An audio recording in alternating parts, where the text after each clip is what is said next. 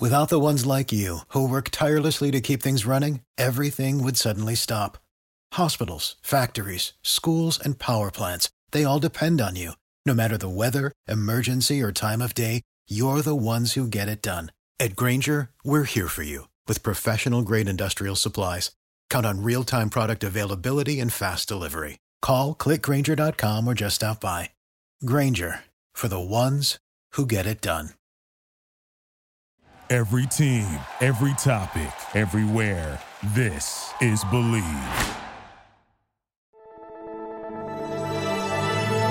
Blue Wire. Welcome to Fangirls Sports Network's Get My Job podcast on Blue Wire.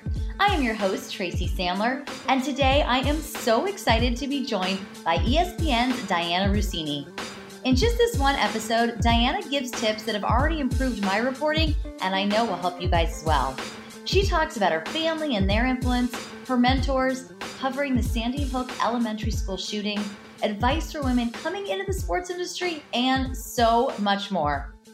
I want to go ahead and give a shout out to Patricia, who left us a review on iTunes about our episode with Mina Kimes. That was a great episode. Don't forget to subscribe on iTunes and leave us a review for a chance for you to be highlighted in an upcoming podcast. This podcast is being brought to you by Indochino, Harry's Razors, and Untuck It. So, let's get to it, fangirls. Dianna, thank you so much for joining me today. Welcome to the Get My Job podcast. It is great to be here, especially in the middle of the NFL season when I feel like there's so much going on and so many stories to share with you already. Oh, well, that is what we like to hear. Do you have anything you want to just start off by sharing? Anything you've been thinking about? Basically, it's funny. A lot of people disagree with me, but I feel like this NFL season collectively, whether it's just the excitement from all the young players this year or just the fact that social media, I feel, is probably at its best right now when it comes to football. I'm having more fun than I've ever had covering the league. Oh, that's so fun. I love hearing that. This is a fun season. Well, it's a very fun season for me. I cover the 49ers, so right now is a particularly fun time to cover them, especially after the last few years. But I agree with you. All these young, awesome quarterbacks. There are so many great storylines. I think I'll actually dive in. A few weeks ago, you were on a radio show answering calls as your mom, which looked like so much fun. Can you tell us a little bit how that came about? So one of the things that's really interesting about working at ESPN, as big as a company as we are, and so many of us live in different cities, most of us are friends with each other, at least a lot of the people that cover the NFL, on-air people, because we've all kind of come up through the same sort of space and have run into the same issues and sort of have relied on each other. So I have just a great group of friends at ESPN, and anyone that has spent more than 20 minutes with me will figure out pretty quickly that I'm really close to my family, whether I like it or not. And they've had a gigantic impact on me as a professional, but also just as a woman. And my mother is the funniest human being I've ever met on this planet. Not just because she has the thickest accent. She's from the Bronx. It's not even that. She just has wit and an ability to make observations that I don't know a lot of people that will see things as fast as she can see and say it out loud. So she's always been one of the most entertaining people. And she's also really hard on me. And I grew up playing sports and, being a decent student. And she just was never really satisfied with me. And she still isn't. And I always share that with people about how, things have been so great at work, but, my mom will always have a line for me. And so I filled in for Dan Le Batard, and I was telling Stu Gotts right before the show started, that my mom thought it was really great that I was on the radio, but I was on a show that no one listens to. And he thought it was the funniest thing. So I told him the story the way my mother talks, and he couldn't stop laughing.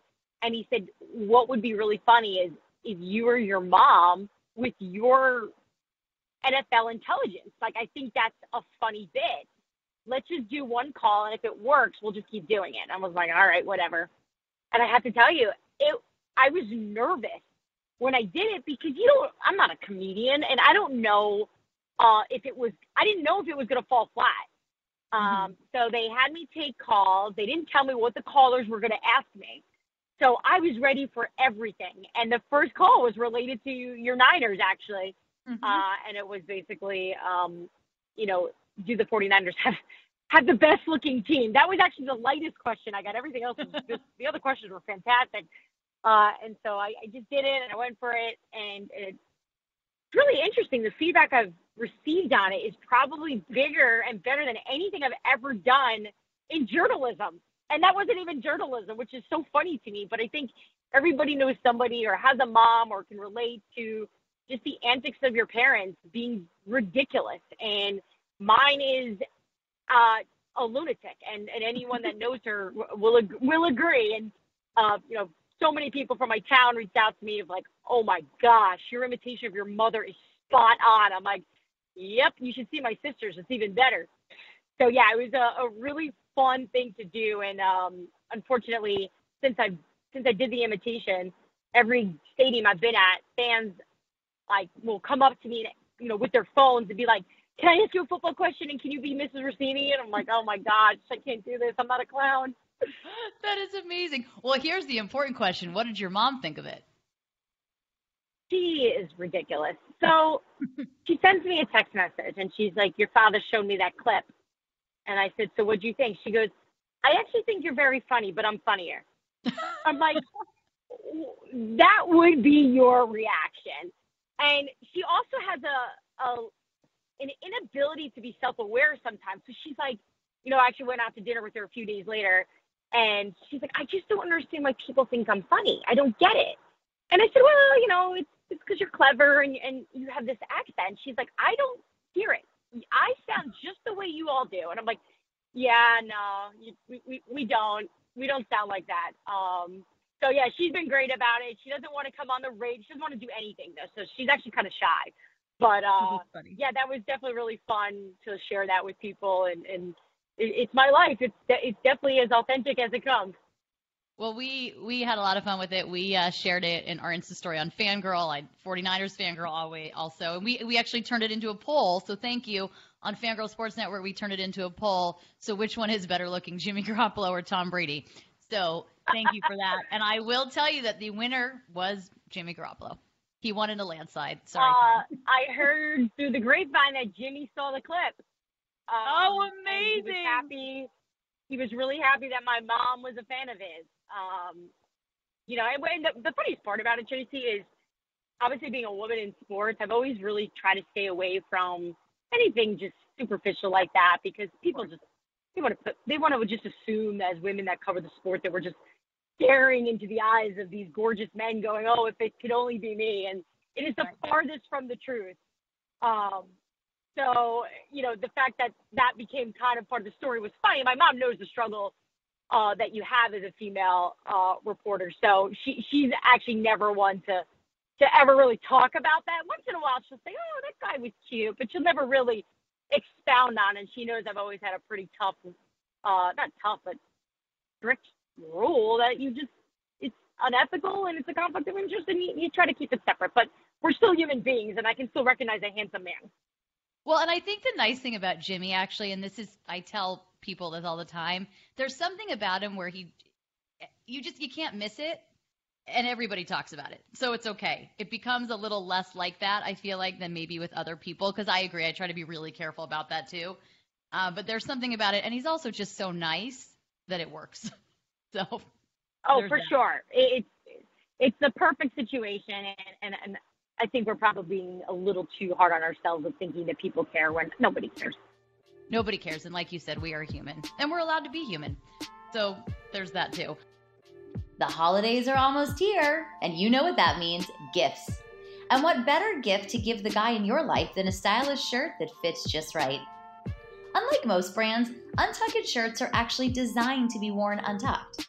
Untucked shirts always fall at that just right length, no matter his size. So he looks casual and sharp. Ever see an untucked button-down? They look bad. Why? Because they weren't meant to be worn that way.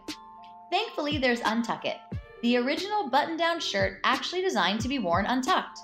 No matter your size or shape, Untucked shirts always fall at the perfect untucked length. And with the holidays near, there's no better gift for your favorite guy who needs an upgrade. With more than 50 fit combinations, Untucked shirts look great on tall, short, slim, and athletic guys of all ages. You can find your favorite Untucked style online or check out one of their 80 brick-and-mortar stores. Choose from styles like wrinkle-free button-downs, super soft flannels, outerwear, and more. With Untucked, your shirts will never look baggy, bulgy, too long, or too big again. And their website is so easy to use. They even have a whole page devoted to helping you find your fit. So whether you're shopping for the perfect holiday gift or just trying to craft a smart, relaxed style of your own, Untucked is the way to go. Visit untuckit.com and use code BLUE for 20% off at checkout. That's untuckit.com and promo code BLUE for 20% off. That's untuckit.com and promo code BLUE for 20% off. Humans have been shaving for thousands of years. And the secret to a great shave? It hasn't changed much. The ancient Greeks didn't need flex balls or heated handles, and neither do you. That's why Harry's doesn't overcharge you to add gimmicky features to their razors. They focus on delivering what actually matters: sharp, durable blades at a fair price. All the guys that I know that use Harry's love its close shave, easy glide, and low price. Harry's is a return to the essential. Quality, durable blades at a fair price. Just $2 per blade. They've cut out the middleman, manufacturing blades in their German blade factory that's been honing precision blades for a century. Which means you get incredibly high quality blades at factory direct prices. Harry's is super convenient. Blade refills are delivered directly to your door on your schedule with or without a subscription. And there's no risk to you for trying them out. If you don't love your shave, let them know, and they'll give you a full refund. Listeners of this show can redeem their Harry's trial set at harrys.com/bluewire. You'll get a weighted ergonomic handle for a firm grip, 5-blade razor with a lubricating strip and trimmer blade, rich lathering shave gel with aloe to keep your skin hydrated, and a travel blade cover to keep your razor dry and easy to grab on the go. Go to harrys.com/bluewire to start shaving better today. Indochino is the world's largest made-to-measure menswear brand. They make suits, shirts, coats, and more, and everything is made to your exact measurements for a great fit. Plus, you get to personalize all the details, including your lapel, lining, and your own monogram. RJ Barrett's brand new collection with Indochino just dropped, featuring limited edition fabrics and jacket lining RJ helped pick out and design. Right now, you can get $30 off your total purchase of $399 or more at Indochino.com when entering Blue Wire at checkout. Plus, shipping is free. That's Indochino.com, promo code Blue Wire for $30 off your total purchase of $399 or more. Incredible deal for made-to-measure clothing. You really have no excuse anymore to wear clothing that doesn't fit. Well, you talked about your mom. Obviously, we just spent a lot of time on her, and she sounds amazing. I hope someday she does come on TV or the radio, or I just get to meet her because she sounds incredible. But you said she's always been hard on you, and so I'm just curious. I thought of this as you were talking. Obviously, we're in a very male-dominated industry. It's been harder for women. This is not a woe is me conversation, but it's obviously been harder for women, and we've had to have a thick skin. How is having had a mom like that who was always on your side and super supportive, but also was there to tell you when you needed to be better, how has that helped you in this industry? I would say the reason why I've had success in the NFL is because of my mom, because I've always gone back to sort of the foundation of how she raised me, the rules that we had growing up. I grew up in a very, very strict Catholic Italian household.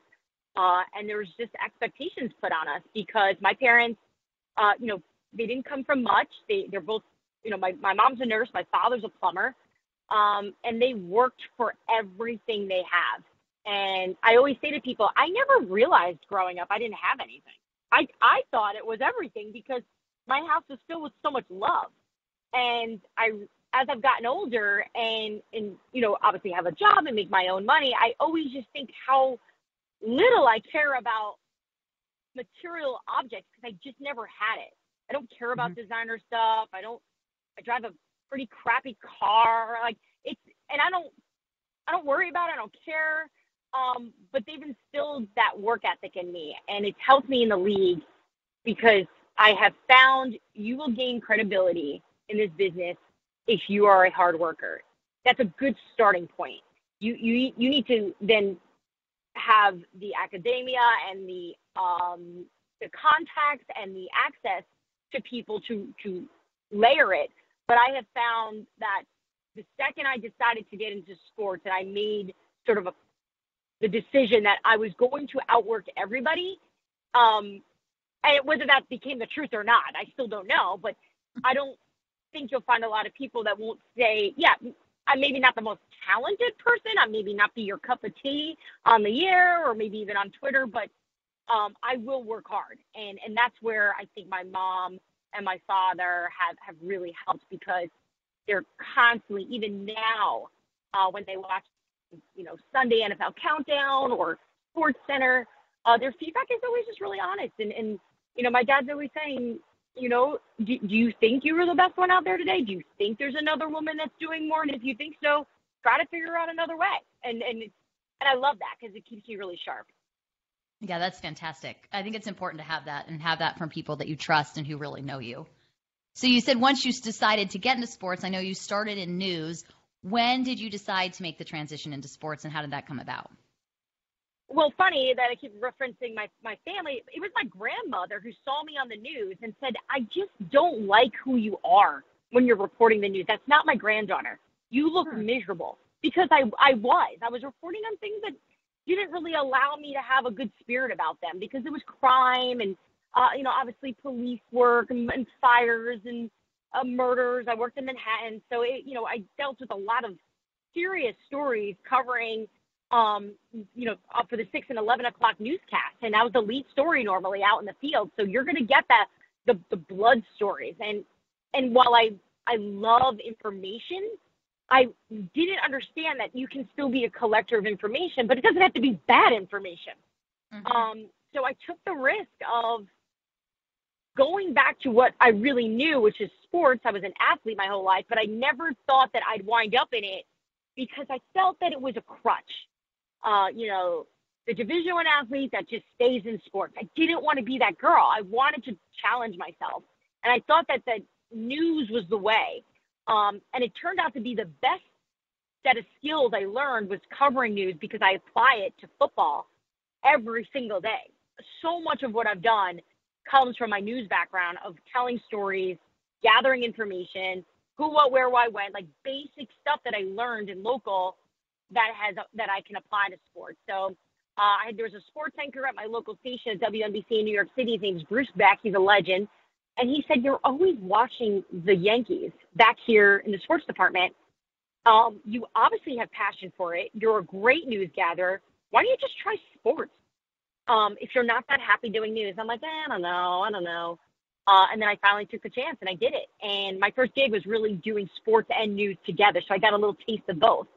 And then I eventually moved full on into sports. As a former athlete, do you feel that it's helped you give you a different perspective on the athletes and stories that you're covering? Being an athlete helps me connect with athletes. That's the biggest advantage. It takes me 30 seconds to talk to an NFL player for them to realize I've played a sport. It happens all the time. They always know I did something. They always think I played field hockey. I don't know why I played soccer. There's like, you played field hockey, or, they just pick a sport, I think, that where they think women probably are successful. I'm not really sure what they think, but either way, I have found when you can understand the language of an athlete, the mindset, what they're going through, good and bad, they trust you quickly. They're like, all right, you know what you're talking about, versus somebody who never played, that I think is at a disadvantage because it's harder to break it through. Then you're just a reporter to them. Whereas if you have a little edge of athleticism to you and high competitiveness, they usually will let you in slightly more. So yeah, no, I've relied on my athletic background, also from a competitive standpoint within the industry of, getting the feedback from my bosses, not hanging on every word that's negative, looking at it as coaching. That's been my biggest advantage I've had over those that don't play is when my boss tells me I thought your report lacked this, this, and this, or I find that you're coming off this way. I need you to get better here. I never take it personally. I'm never like, oh my gosh, she doesn't like me. I'm always like, oh, he wants me to be better. I'm going to go be better, because I think of the way I was coached in soccer. And so that's where it's really been the most significant in my life. That's very interesting, because I had not really thought of that. But of course, you've been coached your whole life, so it probably helps to have a thick skin. And this is an industry where you need to have a thick skin. So kind of along those lines, as you see young women trying to break into the sports industry, what is the number one mistake you see them making? And maybe mistake isn't quite the right word, because I don't want to make it so negative, but you know what I'm getting at. I think young women I've met across the country in local news believe that they need to be Instagram models to be successful in sports, that they need to be beautiful. And I try to remind them, and they're usually looking at me when I'm talking to them, you can be very average, but if you're smart and you're magnetic and you're personable and you work hard and you have contact and you care, you will go so far in this business. And if you're open to learning and listening, the looks part of this, yeah, it is a factor. I will never be that person in TV to say, if you're just great at your job, you'll make it. Because it's not the truth. I've been criticized for my look my entire career. Soften, you look too New Jersey, you remind viewers of Snooki. Like, I've gotten everything. Yeah, soften your edges. Your hair's too dark. You know, it's all part of it. But if the viewer's memory of me is my content, and if I can build a reputation within sports for being great at reporting, being a great host, having good information, the look stuff starts to just fade. Whereas, so yeah, be your prettiest, but don't be distracting. Don't make your look be the only thing people are talking about. Make your look be the thing that says, she's a really pretty girl. I really love that interview, though. She's smart, too. That I think is a mistake. Women, they harp on that so much.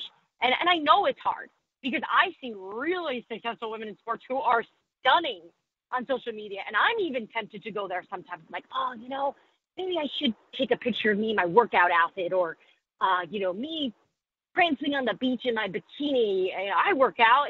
And it's like, why? No, I'm a journalist. I don't need to be in that space, because you're never going to win if you play the hot card. You will not win that game. And when you were first starting out, how did you handle that criticism? How were you able to let it somewhat roll off your shoulder? And maybe it's similar to the conversation we just had about being coached, but how were you able to take that criticism and say, this is not what's important and I'm going to keep going forward? I found people I trusted to give me the feedback on it, because I was getting a lot. And softening my look was definitely something that I needed to do. And I was hearing it from a lot of different people. But then when I say soften, I mean just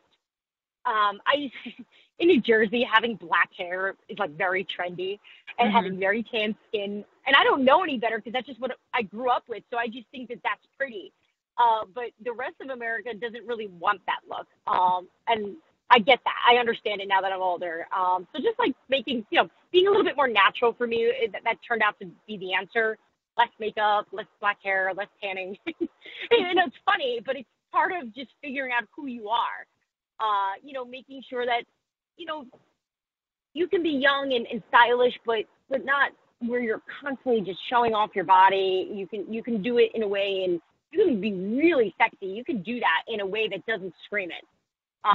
So I found people I trusted, and I started to see improvements, and I was happy with it. And that's got to be the most important part. You got to be happy with it.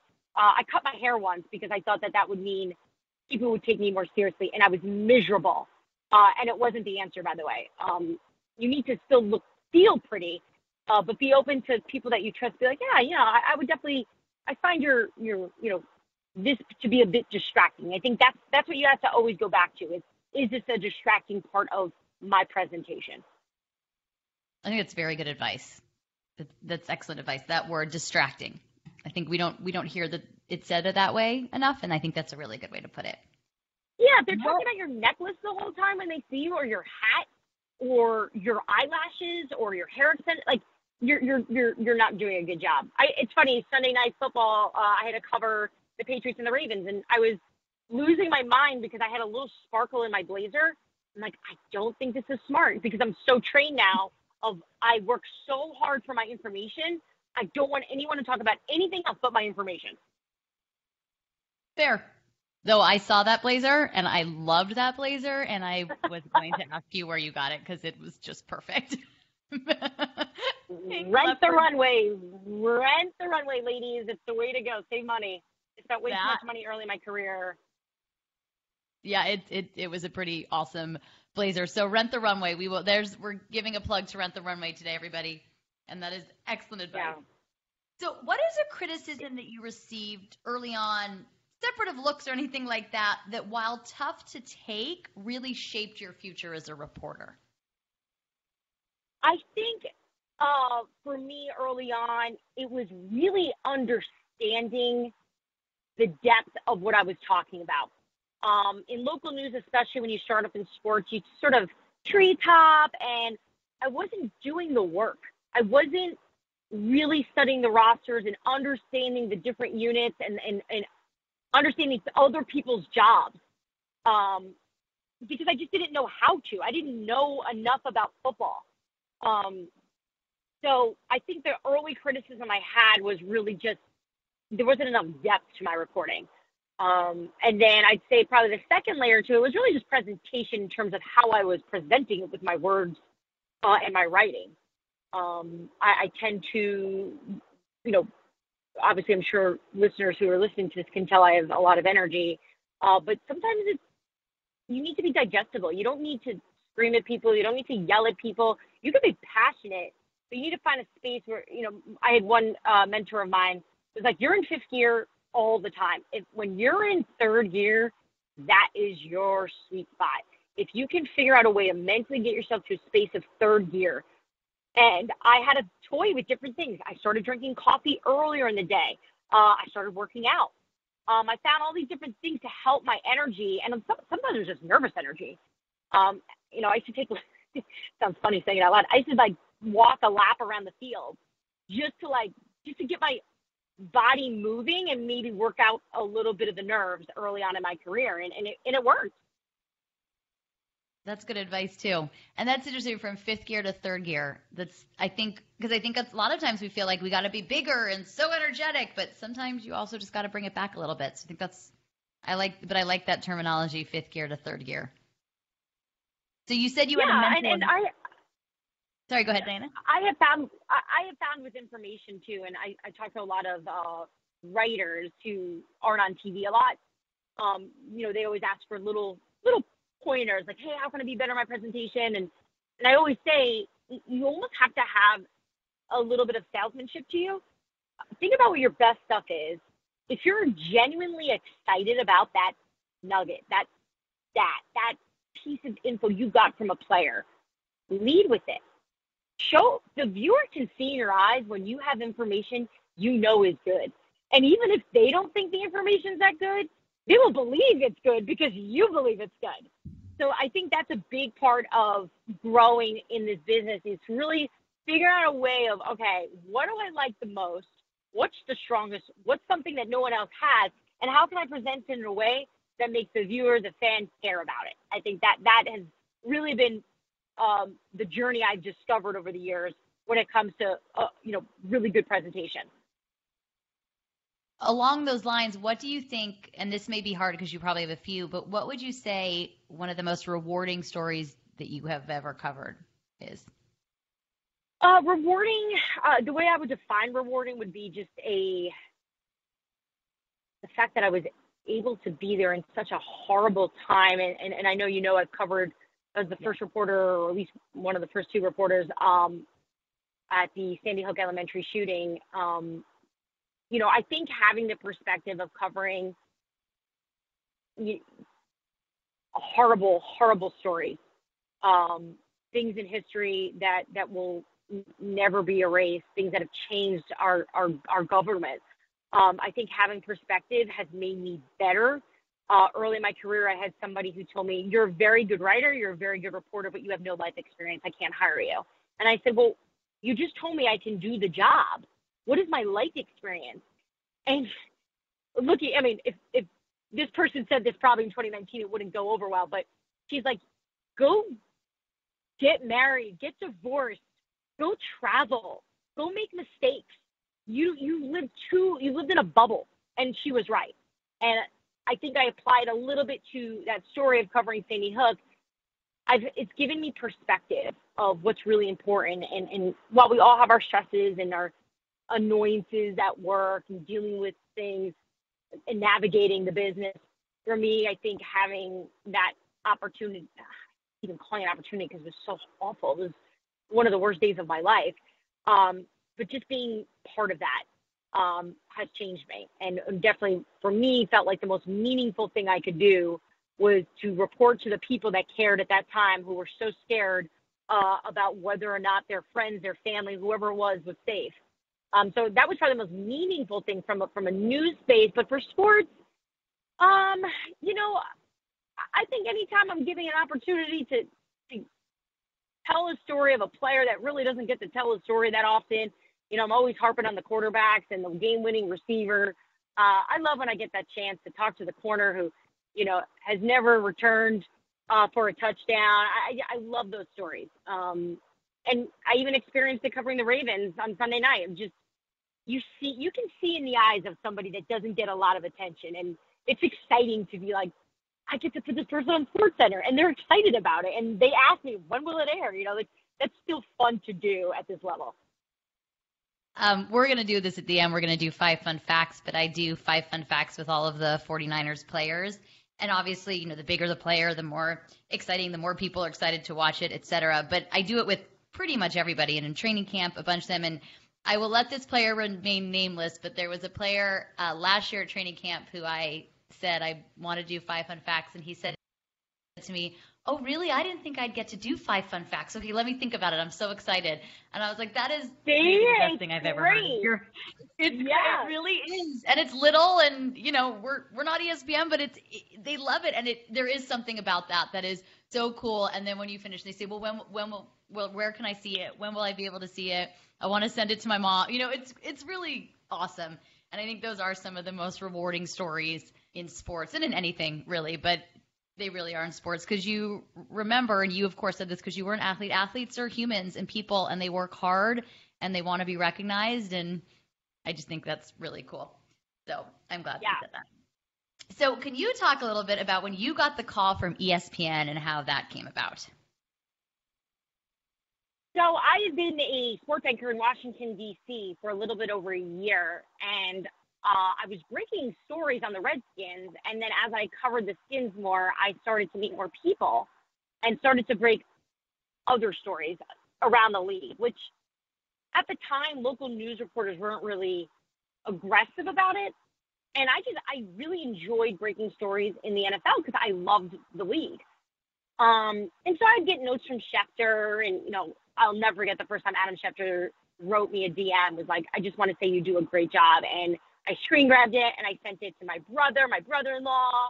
Like, everyone was like, oh my God, you know, just freaking. I think I even printed it and put it near my desk, near my computer. But I started to break stories, and the person that was running SportsCenter, his name is Rob King at the time. His name is still Rob King, but at the time he was running SportsCenter. He went back to Washington, D.C. to visit his parents. And while he was staying with his parents, he put the local news on, and I was there. And I was on. And the next day, he reached out to I guess he discovered who my representation was, and basically said, I want to meet this girl. I think she's all right. She has something to her. And he didn't really know about me that I like to break stories. So they bring me in for an audition, and I meet with all the executives at ESPN, and I really thought it went well. I clicked with everybody. Everyone had such good energy. I mean, these are the people who are now my bosses, and I always look back on it like, you guys were the best. You're the best now, but you were tremendous at first impression. And so I go back to Washington, D.C. after my interview, and I am waiting for the call. I'm like, I killed that. I know I'm going to get an opportunity there. Because it just felt right, and they did not call. And my agent calls me, and I had just gotten an agent too. I was really new to it. And he said, I did some digging, and it turns out that they didn't like the fact that you reported that Tim Tebow was joining the Philadelphia Eagles. And I said, well, why? They're like, well, they said that they don't think the report is true. I said, no, I know for a fact Tim Tebow is signing with Philly. It's going to happen any day. I know it's happening. And they're like, well, Tim Tebow is an employee of ESPN, so they would know. And I was like, and my agent just said to me, how much do you trust your source? I said, with my life. And I really did. And a day later, after this call, Tim Tebow signs with the Philadelphia Eagles. Mm. That night, so that story broke at like 5 o'clock, I think. That night around 9, ESPN made me an offer and apologized and said, we are so sorry that we doubted you. And it was a weird experience because it's not the way I dreamt of it, because it felt like I immediately started my career having conflict of like, did you not believe in me? Do I really need to prove this? Am I going to have to prove? But it actually wound up being a great lesson for me in handling myself maturely and not starting my job angry or mad. I had some good conversation with some of those people who I knew did not want to hire me because of it. And we ironed it out, and they never questioned my report ever again. So I'm lucky that they're great with me. So yeah, it was so weird, but obviously it worked out. And the first day I stepped on campus, I was like, what idiot hired me? But I honestly, have been so appreciative of the opportunity. It's been an incredible 5 years. That's awesome. Well, actually, this brings up kind of an interesting point that I think people would find interesting if you're comfortable talking about it. But when it comes to sources, how do you build that rapport? And at what point do you say, okay, I 100% trust this person and I can report what they've told me? Oh, yeah, I'm totally comfortable. I love talking about this because I do think there's a little bit of an art to it, but it's not an art you can't learn. It's relationship building. My secret sauce, I always say, has been being fully transparent and genuine and honest about everything I'm doing and why I'm doing it. I started off, I basically was given a story when I first started breaking in a story. D'Angelo Hall, which I laugh now that you never reveal your sources, but he's in the media now, so we laugh about it. D'Angelo Hall called me randomly one day. I was like, hello? He's like, this is D'Angelo Hall from the Washington Redskins. You seem like somebody who needs some help. And I said, what do you mean? He's like, I see you in the locker room all the time and you look lost. And I just feel like you got to pay it forward in life. And I want to let you know that I'm signing a new deal with the Washington Redskins for this many years, this amount of money. And I want you to have it first. And I was like, oh my gosh, thank you. So I broke the story and it was my first big story. I was so excited. But then what wound up happening was because D'Angelo gave it to me, other guys on defense started to go, wait, well, maybe D'Angelo gave it to her because she's cool and he likes her and he trusts her. So then 2 weeks later, another corner gave me one, then a safety gave me one, and, just not on their deals, the other little nuggets. And it became sort of a domino effect. But then I needed to take it to the next level where it couldn't just be because somebody knew D'Angelo Hall. And to this day, I always ask D'Angelo, I'm like, why did you help me? And he's like, honestly, I didn't think that you were going to make it. You looked like you looked clueless, and I was. It was so cool that he did that. Cool. But I find now, just telling the player what you're looking for. Hey, I'm hopping on SportsCenter, and I'm really diving in on why this defense struggled against Lamar Jackson. Can you give me reasons, examples? And then they're like, all right, I see what you're doing here. I want to help you. Or sometimes I'm even like, I don't understand. If you said you were going to be physical with him and you weren't, can you explain to me what I don't get? And I found not being a know-it-all definitely helps. And then just being honest about, hey, I'm going to probably circle back on this story. There's going to be times I'm going to want to talk to you. Would you mind if I had your contact information? If you're not comfortable with it, I totally get it. And usually it's they give you your number and you send a note and say thanks for the help, and you check in and you start to build a relationship of, my favorite people to meet are their families, because then we really become on the same level, because you have a family, I have a family, and we can share in that. And that has really been, for me, I think the key is making sure I don't break their trust, but they're aware of what I'm doing and what I want.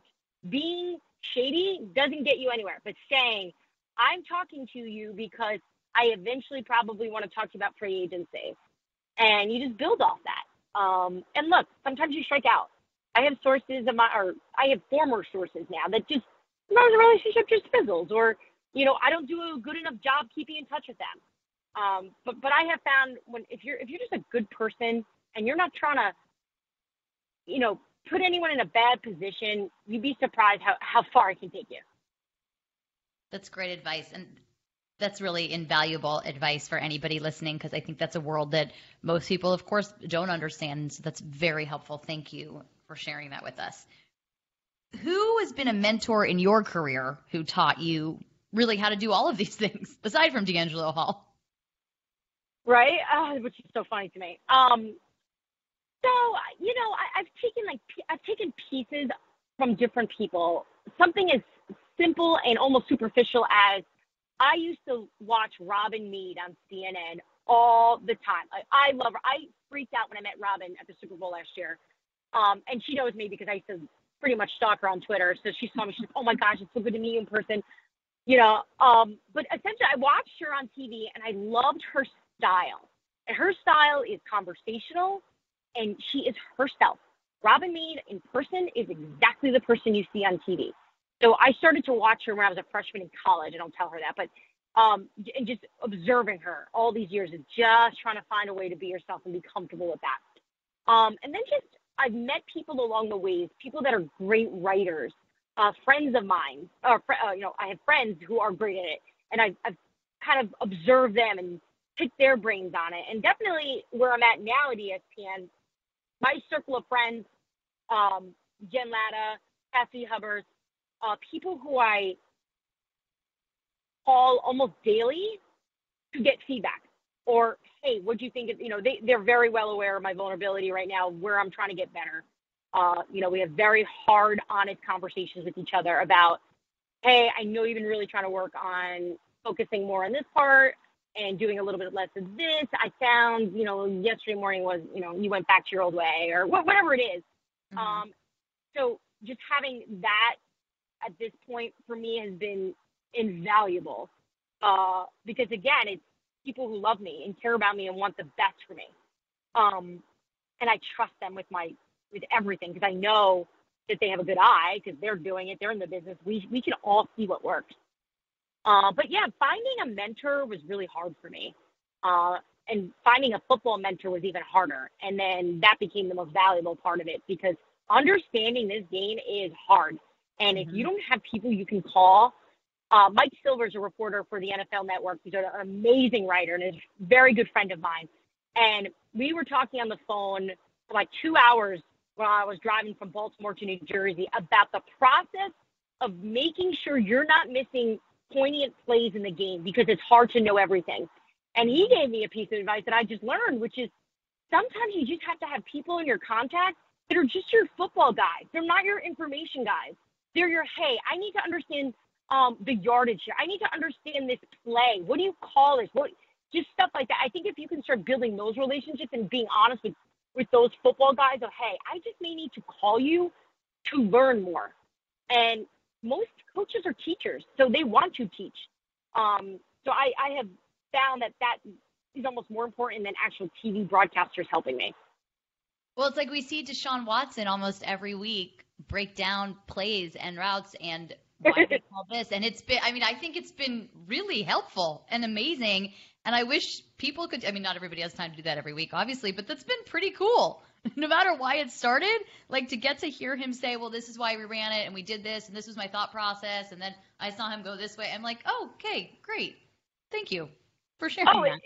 To be exactly. To be that transparent is gigantic, right? Because then we don't have to watch the tape and figure it out and make calls. Like, I feel like I'm doing constantly. I spend more time on the phone going over games than I do actually getting prepared for my next one.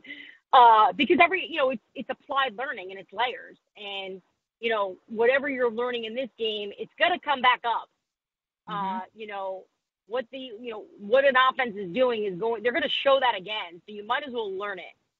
And I do think that was the biggest difference, though, from making the jump from local regional coverage to more of a national stage was an understanding of the game.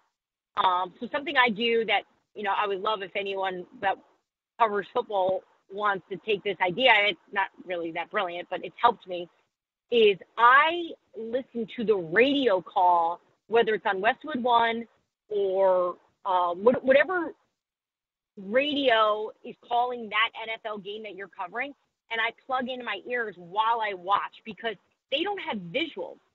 So they can't they're not letting anything breathe. They're giving you every detail. And it was such a good way to learn on the parts of the game that I was missing or not paying attention to or got distracted or I was tweeting. I don't miss as much anymore because I have the whole call in my ear. That is brilliant advice. And to everybody who sits next to me in the press box, don't talk to me during the game because I'm now going to be listening to the radio call the entire time. That is absolutely advice. That is that. Stuff thank comes you. up when you're in the locker room, and you're talking to that player where you're trying to remember what his production was. You're like, all right, what this offensive lineman? Why what did he do that was important today? You'd be shocked at what your recall is. Of like, oh yeah, I remember in the first quarter or whatever it is. It's amazing, and it definitely will help you understand the game to another level. And you're a fool if you think that you don't need to learn anymore. Some of the best, Mina Kimes is one of my really good friends, and she's we a had really her on the smart pod. NFL. She's amazing. Then So Mina and I talk a lot about this. It's just how can we get to the next level of understanding? Next level. You should never be satisfied with your understanding of this game. I always tell people that I really thought I understood football and knew football until Kyle Shanahan became the coach of the 49ers. And then from our first press conference, I was like, I don't know it. I mean, I know it, but I don't know it. This is like a next level. You can totally say that, and no one's judging because 99% of America is in sync with you. Because I covered Kyle when he was in Washington, and I know the type of offense he runs, obviously, at this point, and it's complicated. And players will tell you it's complicated. It's another level, and it's why he's brilliant. It is. It is why he's brilliant. It's 100% true. So we are now coming to my favorite part of the podcast. I mentioned it earlier. Anyone who follows me knows I love fun facts. It's my thing. So we do 5 fun facts with everybody, and it's the same 5 questions. So I'm going to just go on through them, and you will give me your answers if you are ready. All right, let's do it. All right, number 1, what is your favorite moment in sports? My favorite moment it's so lame because it's not even an NFL moment, and I cover the NFL. Okay. For me, I used to cover the UConn women, and it was the most boring beat in America because they won all the time. So I enjoyed, and this sounds mean, when they lost in the finals the year I was covering them because I learned from their growth and reaction to losing in a national title game. And to me, I like seeing people in their weakest, lowest moments climb themselves out of it. And that was to me one of the coolest moments I got to see is watching these women figure out a way to not feel bad but work harder the next season. That was definitely one of my favorite moments in sports. What is your life motto? Keep getting up. That's a good one. Keep getting up. I have that one, and this is maybe a little I don't want to say emotional, but don't let people rent free space in your head. I find I wasted a lot of time in my life letting people that don't really matter, whether this means in my personal life or professional life, have an opinion of me. I'm aware of it, and I let it sit in my head and affect the way I see myself. That is a waste. Don't ever let anybody be in your head when they're not doing anything to make you better. That's fantastic. That's a really good one. Both of them are really good ones. What is your go-to workout? I am a Pilates freak. So I started Pilates when I was in Washington, D.C. in 2012. I did it 5 days a week. I was a psycho, got my job at ESPN, and stopped working out for almost 5 years, which is horrible. So I picked it back up a few months ago, and it was the biggest mistake I ever made was stopping it. And now that I'm back doing it, just from what I've seen and changing my body, but just mentally where I'm at, I'm happier, I have great energy, and I'm addicted to it. If you are trying to tone and elongate and get some more energy, I would highly recommend Pilates on Reformer. Fantastic. Your go-to coffee or tea order? I'm learning not everyone drinks coffee. Yes. Just recently switched it up. Actually had a coach give me a recommendation. And I was like, I don't know. And then I changed it. I can only drink Starbucks. It's horrible. I'm like an addict. I used to just drink a Pike, which is like a regular coffee, but now I drink a cafe latte with a little bit of sugar in it. Ooh, that sounds delicious. And last but not least, a book every woman should read. I love the book Mind Gym by Gary Mack. I've had it on my bookshelf for probably 10 years now, maybe a little less, but right around that. It's basically it's the idea that as much as you're physically working out your body to stay fit, you need to work your mind out.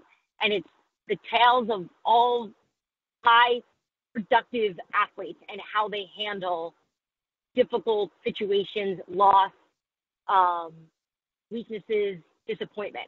And it's a great application. You can read it, and your takeaway can just be how I've taken so many little stories of, A-Rod has a great story of how he dealt with a slump. You can find these little things that you can do in your brain to flip it so you're not being so hard on yourself all the time. Oh, fantastic. All right, I'm going to add that to my reading list. Mind Gym. Yep. Awesome. Deanna, thank you so much for joining me today. There was such good concrete advice in this podcast that I think our listeners are just in for a major treat. But this was amazing. So thank you very much. Of course, I appreciate the opportunity to share the things that if it takes somebody less time to figure out the answer than it did for me, it's the most rewarding feeling, because I'm proud of the road I've been on, but man, if I could have had a few shortcuts, I would have less wrinkles. So yeah, hopefully anything, whether it's listening to the radio call or, just being open to the coaching, any of those things, I hope it will help anybody. Thank you so much. It will, for sure. I know it's going to help me personally, but I know it's going to also help everybody listening today. So thank you so much. That's awesome. Well, thanks for having me. Absolutely. I'll talk to you soon. Bye. Bye-bye.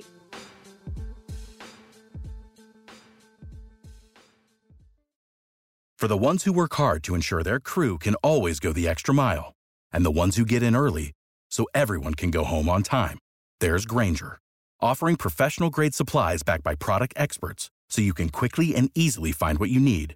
Plus, you can count on access to a committed team ready to go the extra mile for you. Call, click Grainger.com, or just stop by. Grainger, for the ones who get it done.